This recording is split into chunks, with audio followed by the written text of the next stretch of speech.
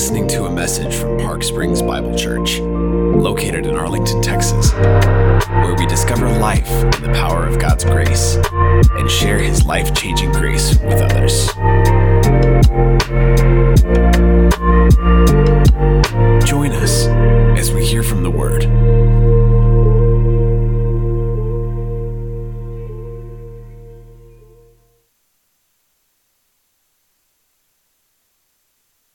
The silence is deafening. All right, you're just like, wow, I was waiting for something, and then all of a sudden. Well, anyway, welcome to Park Springs Bible Church this morning. We are grateful that you're here this morning. We're continuing our journey through the book of Romans, as Jared had mentioned. We've got a few more weeks left, and if I'm honest, I think Paul's been ramping up or notching up the analysis of Christian community. I think the subject today is primarily about the church. I think what he's doing is narrowing the focus, and he's communicated consistently throughout chapter 1 all the way through about kind of the global challenges and how people view God and how we view ourselves and sin and separation from God and all of those challenges that continue to mount up as we think about being a faithful, honorable Christian in a broken secular world. And I think that that's been really helpful for us to just anchor ourselves and remind ourselves with some utter regularity the importance of seeking the truth of Christ in the midst of His work in our lives in a world that might be in opposition or adversarial to the Christian message. Right? We're communicating about the essentials of the gospel and what it means to place your faith in Jesus Christ, and knowing that in the midst of our struggles and the challenges that we face, that God has opened the door and invited us into an intimate relationship with Him, and that there's a constant moving and transforming and changing of our lives in so many different ways, that even in the challenges that you and I face, we can seek the truth and the grace of Jesus Christ to be that which changes us. And we've even come to the place of admitting that we need change. That there are things that just aren't necessarily operating the way that God had intended them to. And so there's a level of a calling of a confession of sin and an openness to having God change us and receive His grace in real and remarkable ways. That no one is too far from the reaches of the truth of the gospel. There's this pastoral compassion that is continued to be exhibited by Paul to a church in Rome, a church that he never visited. When he wrote this letter, he just knew that there were Christians that were struggling in a very difficult and secular environment. They're figuring out how to live out their faith and what it meant to be accused and even forced into positions and places where they felt like that everyone was against them and they were being persecuted in numerous ways, what it meant for them to be faithful. And so there's so many components of encouragement in the book of Romans to live faithful lives in the midst of opposition in the world. This, Romans 14, is not encouragement. And I mean that seriously. He narrows the focus, and there really becomes this sort of pastoral admonishment, or I want to say encouragement, but it's really a directed conviction to the church as a whole. And he uses very startling words, very specific things that he's addressing. And so although some of the things might feel like they're difficult to relate to, not the least of which, he's talking about how we handle food sacrificed to idols and whether one day is more important than the other. Those are avenues, conduits to help expose the motives of people's hearts. I've been really focused a lot in reading, kind of on my casual reading time, a lot of military literature. And I loved reading stories of Navy SEALs and different things like that. And one of the words they use on a consistent basis is they call it target-rich environment. So they end up going into these places where there's a lot of targets or threats and high-value targets, and there's they have an expectation there's going to be a lot of action because this is a target-rich environment. I think that's what Paul's doing here this morning in Romans 14. He's telling us that as we look at a very specific reality of church and how we live with one another, it's a target-rich environment. What do I mean by that?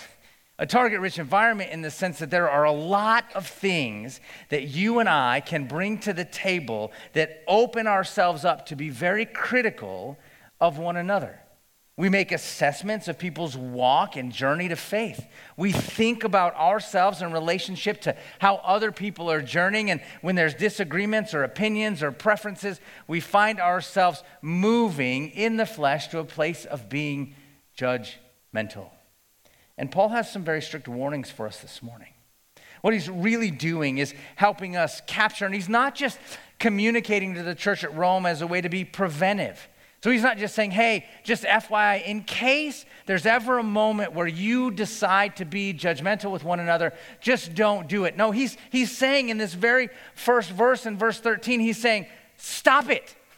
Like you're doing it. You're living in the midst of a conflictual, opinion-laden, threat-rich environment, a target-rich environment where you're falling in to being overtly critical and judgmental of another brother or sister's walk with the Lord. And it's a problem. So Paul really begins to help us move towards a sense of, well, warnings, if you will, at least cautions. But I think really what ends up happening this morning as we look at Romans 14, and I really hope that you have your Bibles. If it's on your phone or you brought one with you, I would invite you to open it up and look at it, because I think it's one of the most gazing portions of Scripture that really helps us understand how we're supposed to look at the motives of our heart and wrestle with actually how we conduct ourselves in loving one another. So here's what he says in verse 13. It says, therefore, let us not pass judgment on one another any longer.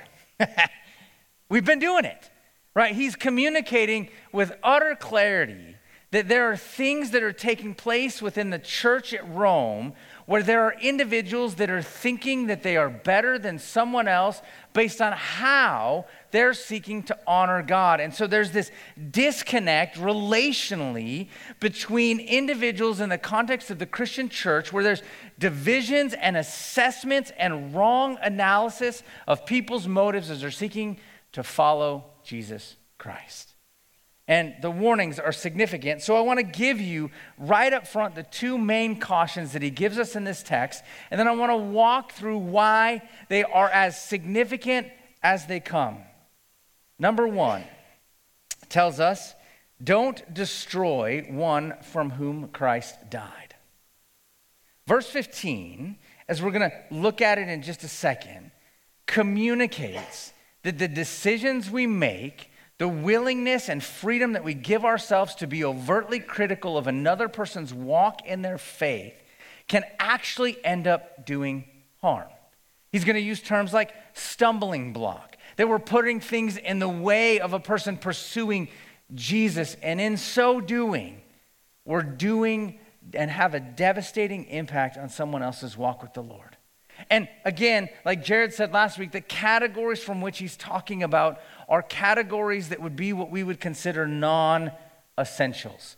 So we're not talking about the essence of the gospel of Jesus Christ, the doctrine of Scripture. We're not talking about being confused of whether or not Jesus is God or not God. All of those things have been formed and clear by Scripture. We're talking about some levels of opinions and preferences. Whether or not it's better to be faithful in sending your kids to homeschool or public school. Whether or not there's some worship that's better than others. Whether we like one author above another. Whether we feel more compelled to do something a certain way versus another way. In the context of the church, those opinions have become a basis for which individuals are making an analysis of someone's faithfulness to the Lord. And what Paul is saying in Romans 14 is that we've all done it, and it's deadly. In journalism, they use a term called man bites dog story. What they mean by a man bites dog story is that so typically on the news or in journalism, you'll hear stories of a dog biting a man, but if you hear a story of a man biting a dog, it gets your attention, right? You're like, that never happens. And so they're looking for those elusive stories where you're thinking about things that you would never have expected to happen. For Paul in Romans 14, this is Paul's man bite dog story. Here's what I mean. A church that is choosing to lay down their liberties in following Jesus Christ for the sake of loving their brother seems like it is such an anomaly. That we have a tendency, I have a tendency to be overtly critical of someone else's walk in the Lord when they're not doing it the way that I think that I should do it, or that I would do it, or that I make an analysis that maybe I'm further along than them, and depending on the subject matter, I've figured it out and they haven't. That I have liberty to live my life in this way, and yet in the process of those things, I am less concerned about my brother or my sister and their pursuing of Christ. What Paul would want to say to the church at Rome, and I would even say to us this morning, is that how we understand and love one another actually makes a huge difference. It's a reflection of how we understand our calling to sacrificially love one another in the midst of how Christ has sacrificially loved us. I mean, one of the greatest challenges in my lifetime as a pastor over the last 20 years that I faced was COVID. COVID brought out, in my mind, the worst.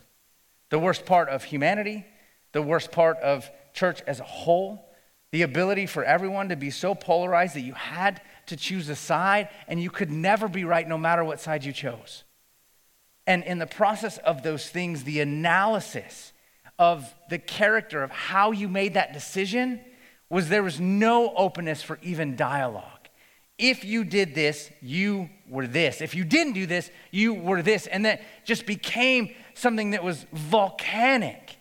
The Pew Research had done research of the impact of COVID on churches.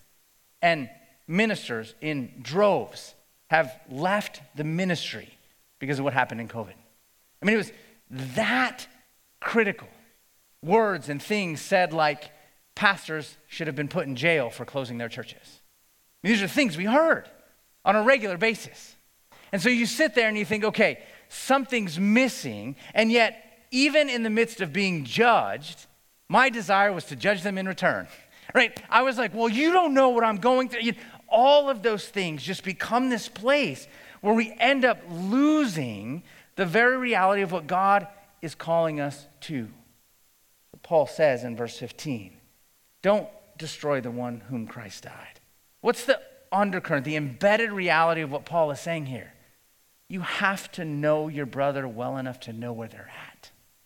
We can't criticize from a distance. We can't choose to make an analysis of someone's motives that we're not willing to engage with. We can't decide that the reason why someone does something and not have a communication or an opportunity to converse with them and just choose to believe that the reason they're doing it is because of how we see why they're doing what they're doing. Paul is committed to Christian community. And he's committed to driving people to having those understandings of one another that they know where each other are struggling and they know what it looks like to sacrificially love and serve one another. The second main caution he gives us is don't tear down the work of God. He'll say it in verse 20 as I'll read the text, but I think what he's saying is, here's what happens. When a church is so willing to be critical of one another, it actually affects their witness outside. I mean, how often have you and I heard, maybe in accurate ways, maybe in inaccurate ways, but the church just can't figure itself out. They're intolerant, they're judgmental, they can't even get their own house in order. How am I supposed to be a part of an experience with them when it doesn't even seem like they love one another? How the heck are they going to love me? Those are some of the challenges and the rhetoric and the vocabulary that Paul is addressing here. But those are the warnings of what Paul is asking us to look at inside of our hearts. And the real question is what are our motives when we find ourselves moving to being critical or judgmental of another brother and sister? Paul uses the term, right, that all food is clean except for the person that thinks it's unclean. And so he's using this image, this understanding, this illustration that there are Jews and Gentiles, people from various different backgrounds that are now called to worship the same God together. And the Jews have a whole history of what it meant to make decisions about living in a way that honored God, and so much of it dealt with what was kosher and non-kosher, what was okay to eat and not okay to eat. Because in the Old Testament, God was very clear. There are things that it's not okay to eat because they're food sacrificed to idols. Like you're choosing to endorse the worship of a false god, and you don't want to do that. So they had food that was kosher and food that was non-kosher. Some of it had all these dietary laws. There was just restrictions that Jews were making to be faithful in their service to God. Jesus comes. Everything changes, and Paul is very clear. Like those foods are no longer unclean. Like, it's all right to have bacon. Praise the Lord, right? I mean, that's kind of what he's saying. Like, there's a fullness here that God has allowed freedom. But as a Gentile who didn't grow up with all of those things, they needed to look at their Jewish brother and say, look, even if this is a struggle for you, if you come over to my house for breakfast or we go out to breakfast at First Watch, I won't eat bacon because I love you that much. I care enough to not just exercise my liberty. So what is Paul saying? In this text, he's saying the issue is not whether the food is kosher or not.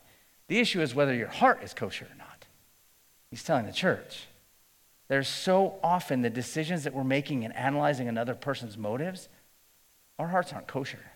It's not that the food is unclean. It's that our hearts are unclean. Okay, finally to the text. Let's look at it together. We're starting again in verse 13 and going to walk through it step by step. He said, therefore, let us not pass judgment on one another any longer, but rather decide never to put a stumbling block or a hindrance in the way of a brother. I know and am persuaded in the Lord Jesus that nothing is unclean in itself, but it is unclean for anyone who thinks it's unclean. For if your brother is grieved by what you eat, you are no longer walking in love. By what you eat, do not destroy the one for whom Christ has died. Do not let what you regard as good be spoken of as evil. For the kingdom of God is not a matter of eating or drinking, but of righteousness, peace, and joy in the Holy Spirit. Verse 18, whoever thus serves Christ is acceptable to God and approved by men. So then let us pursue what makes peace for mutual upbuilding. So Paul is communicating that as we're framing the decisions we make, and even let's just imagine for a moment, and we'll just take this last week, these last 7 days. Let's imagine there was an opportunity for us to record every single thought and emotion that you had this week. Every single one of them. And then on Sunday morning, you come in and I play it, right? Everybody sees what's going on inside. Like, there is nothing that's not brought to light in terms of our intentions and our motives and our thoughts. Obviously, we're able to kind of keep some of those things constrained. And so it's really difficult to know what you're thinking or what I'm thinking or what's really going on inside. What Paul is saying is that you and I as Christians have a responsibility to check our motives. And often, if we're honest, those motives are overtly judgmental. That we have an analysis of our perspective being more honorable to God than someone else's. We think that maybe we're not taking our brother into account. We're considering that somehow in some way we've arrived at some space where we're more holy in our decisions than other people. We play the comparison game. And Paul says, look, that's dangerous. It's dangerous for community, it's dangerous for your walk, and it's dangerous for your brother could potentially be putting a stumbling block in front of them. That the things that you're doing, the way that you're behaving, the things that you're saying can be having a negative impact in them pursuing Jesus. The very fundamental baseline reality of what Paul is getting at here is to say, do you care enough about your brother to know what it means for them to pursue Jesus Christ?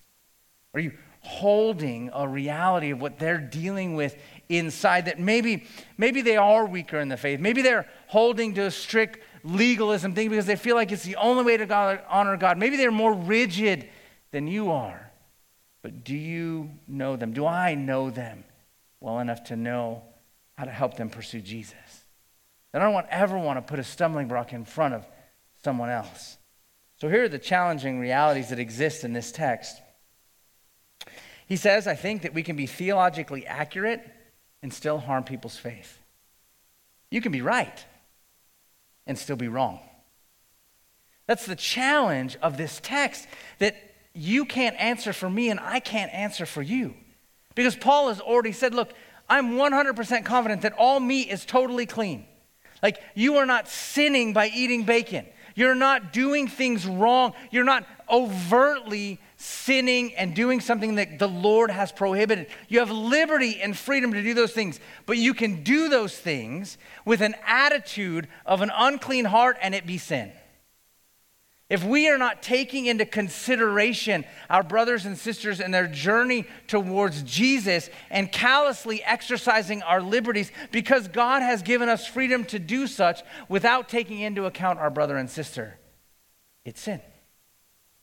We can be theologically accurate and still be sinning. And the difference between those things is how we perceive our brother or a sister. See, again, like we said a few weeks ago, Romans 13 is kind of Paul's treatise on love. Similar to 1 Corinthians 13, he's showing us how love acts. He's showing us what love is by showing us what love does. And in the process of those things, he's continuing to expound that from Romans 14 on. How does love look? What clothes does love wear? How does love behave in the midst of a community of faith? Well, according to Romans chapter 14, it takes other people into account. It doesn't just exercise its own liberty. It communicates that the other person that is also sincerely seeking Jesus has value and is worthy for us to lay down our liberties so that we don't put anything in the way of them following Jesus. And it also keeps in very significant purview our witness to the world outside. How often is the dog bite man story about the church something that we hear frequently? Another church failed. Division broke a church apart. Another church plants because Christians couldn't get along. Those are the stories that our world is used to. Paul wants a man bites dog story here. And he's saying that if we are willing to sacrificially love one another by checking our motives before we criticize, before we move towards being judgmental about another person's decision, we're willing to see and know that other person and what they're seeking to do to honor Jesus. We value them above our opinions. I think the other challenging reality that exists in this text is we can make biblically informed decisions and still sin. We can do the right thing. So let's take a moment and just have one decision. Whatever that decision might be, we're convinced that this is the right decision for us. And we can make that decision. Here are two things that could happen. We could make the right decisions with the right motives and it honor God. We could make the right decisions with the wrong motives and it dishonor God. And it's the same decision. That's the challenge of this text, is that it forces us to look inside and say, what are the reasons why you think that this is the right decision? Whatever it might be, whether it's what you wear to church. I feel like you should wear a suit and tie to church because you want to wear your best before God.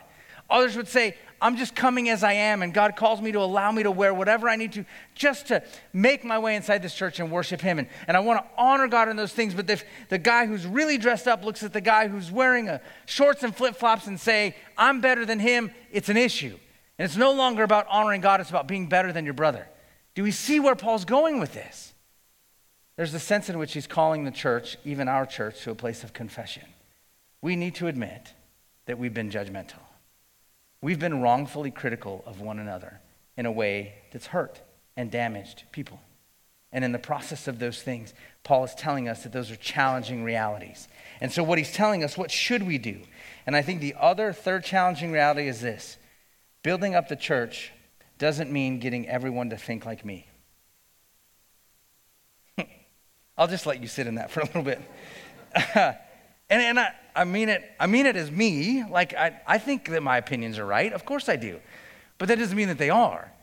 But when Paul says the decisions we make are for the mutual upbuilding of the church, what he's communicating is not that everyone agrees with what I think is important or what you think is important.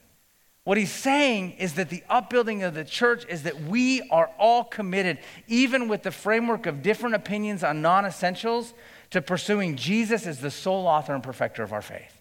All I want as we study God's word, as we move to Bible studies on Wednesday nights, as we pray together as a church, the deepest desire for us here as a church, from elders to staff to anyone in leadership, is that you are moved closer to Jesus Christ. That's the decision. The worship songs we sing, the way we conduct ourselves with one another, do we do it perfectly? No. I'm not trying to justify that every decision we make is 100% right. I'm telling you that the essence of those decisions, if you knew the motives of our heart, is that you would fall deeper in love with Jesus based on everything that we did. And sometimes falling deeper in love with Jesus means that you and I have to let go of our critical, judgmental spirit. And that's the hard part. Because we want to hang on to our opinions and our thoughts of what we think is right without listening and hearing about another person's journey, and in so doing, the very things that we seek to do that we would be confident when honor God are done out of an unclean heart and thus don't honor God. The question in Romans 14 is, where's your heart? Where really do you stand in your understanding of God's work in your life in relationship to another brother and sister in Christ? So here's what he says in these last few verses. Do not, for the sake of food, destroy the work of God. Everything, he says, indeed is clean, but it is wrong for anyone to make another stumble by what he eats. It is good not to eat meat or drink wine or do anything that causes your brother to stumble. I want to stop right there and just ask, because there are places and moments that I guarantee God has called you to and me to, where I would have the liberty to do what I think honors God and exercise my freedom, but I have not taken my brother into account. I'm not thinking about where they struggle and what issues they face. And so I can make a decision that in and of itself isn't sin, but the way that I make that decision is. Because I put it in place and I use my freedom as a way to do what I think is okay at the expense of my brother's journey towards faith in Christ. Paul says we walk a very tight line, but we need to be willing to take others into account before we make the decisions that we think honor God. How we interact as a community with one another actually makes a big difference. Verse 22, the faith that you have, keep between yourself and God. Blessed is the one who has no reason to pass judgment on himself for what he approves. But whoever has doubts is condemned if he eats, because the eating is not from faith. And then look at how he finishes this section. For whatever does not proceed from faith is sin. What in God's name could he mean by that? He's saying, I think in essence, is that if we have placed we have placed our faith and confidence, our trust in the finished work of Christ on the cross. We believe that Jesus sacrificially and willingly died on our behalf for our sins. We've done things that merit distance from God. We've done things that merit the punishment for our own sins. We are unclean. Jesus was clean.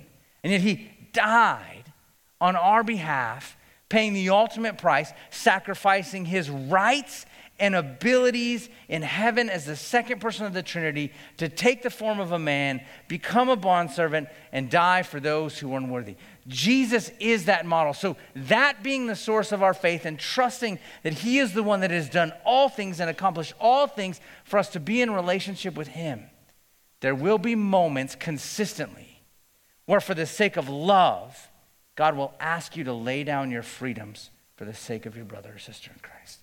The very thing that Christ has done for you and for me. If faith isn't the material that we use to live the life that God has called us to, then we live the life not based on faith but on flesh. We do what we want. We baptize our emotions and desires as that which is most noble. And faith isn't the centerpiece of it. And Paul says anything that isn't from faith is sin. So let me just, as I said when I first started this message, I think Paul is narrowing his focus and dealing with the church as a whole. I don't confess to even be anywhere near Paul and his ability. God has inspired him to write the truth of God's word.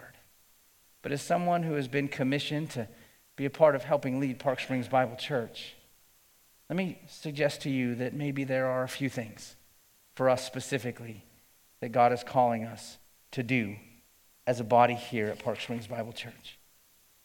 Number one, I would say what I would ask us to commit to is to refuse to masquerade a judgmental heart as discernment. Here's what happens. Sometimes we can sense that we have more wisdom than someone else, and maybe that's true. Maybe certainly you or I have journeyed with the Lord for a very long time, and we have concerns about how another person is living their life or the things that they're doing or the preferences that they have in the midst of their life.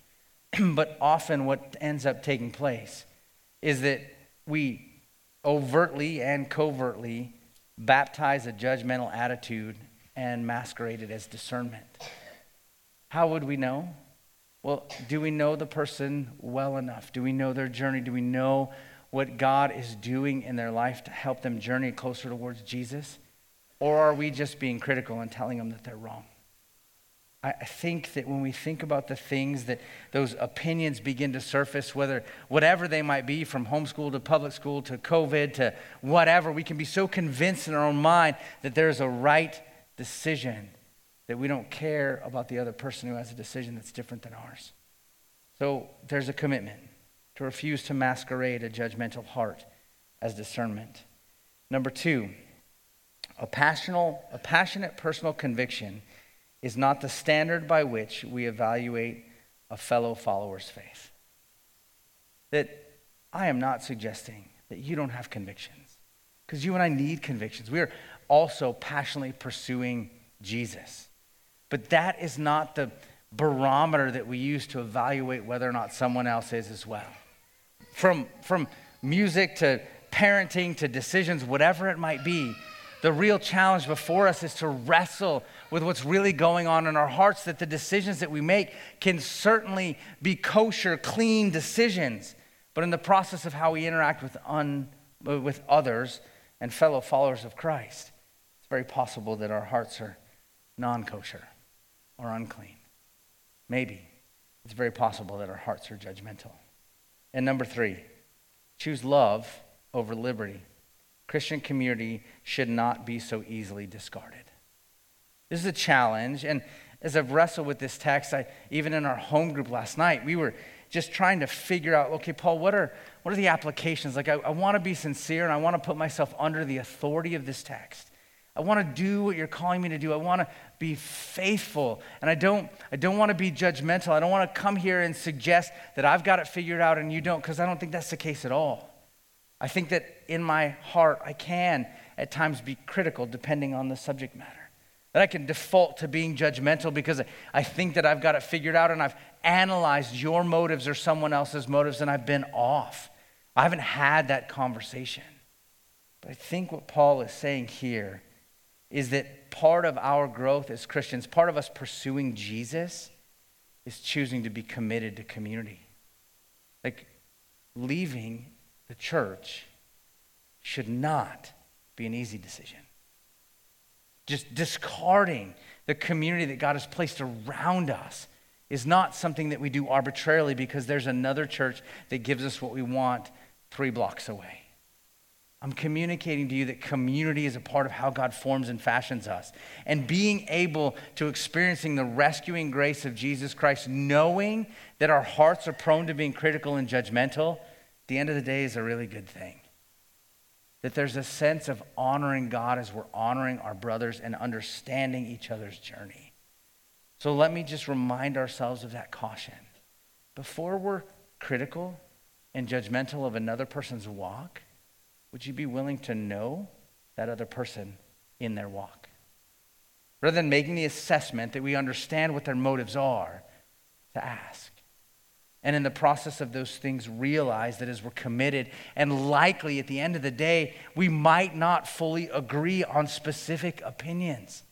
It's okay, because the deepest thing that I want for you is that your heart honors Jesus in all you say and do, and mine as well. So can I come alongside in those disagreements? Can I love and communicate that I'm grateful that you're thinking clearly and intentionally about what it means to love the Lord? Absolutely. Because what does Paul say at the end of Romans 14? Anything that doesn't come from faith is sin. Anything that doesn't hold Jesus as preeminent and focused in terms of the priority of what it means to love as we've been sacrificially loved by the second person of the Trinity.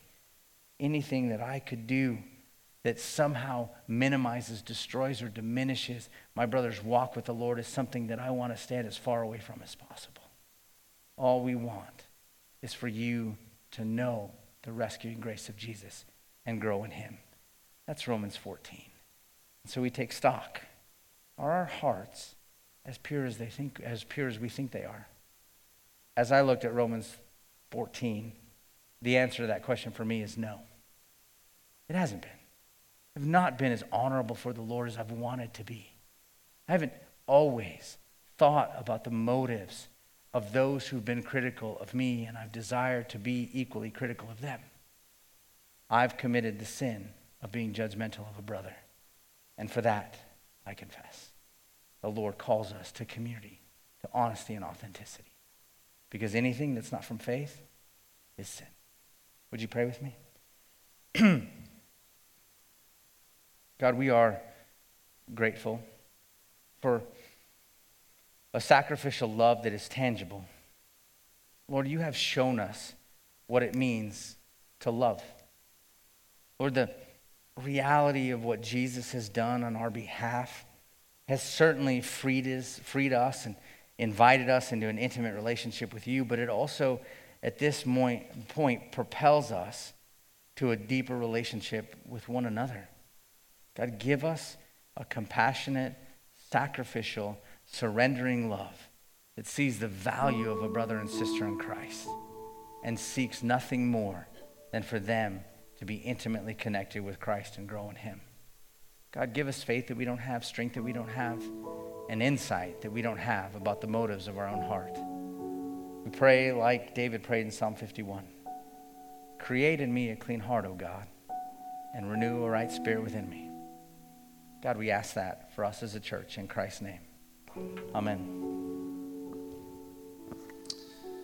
Well, as is our rhythm, on the first Sunday of each month, we are going to take time to share in communion together as a church family.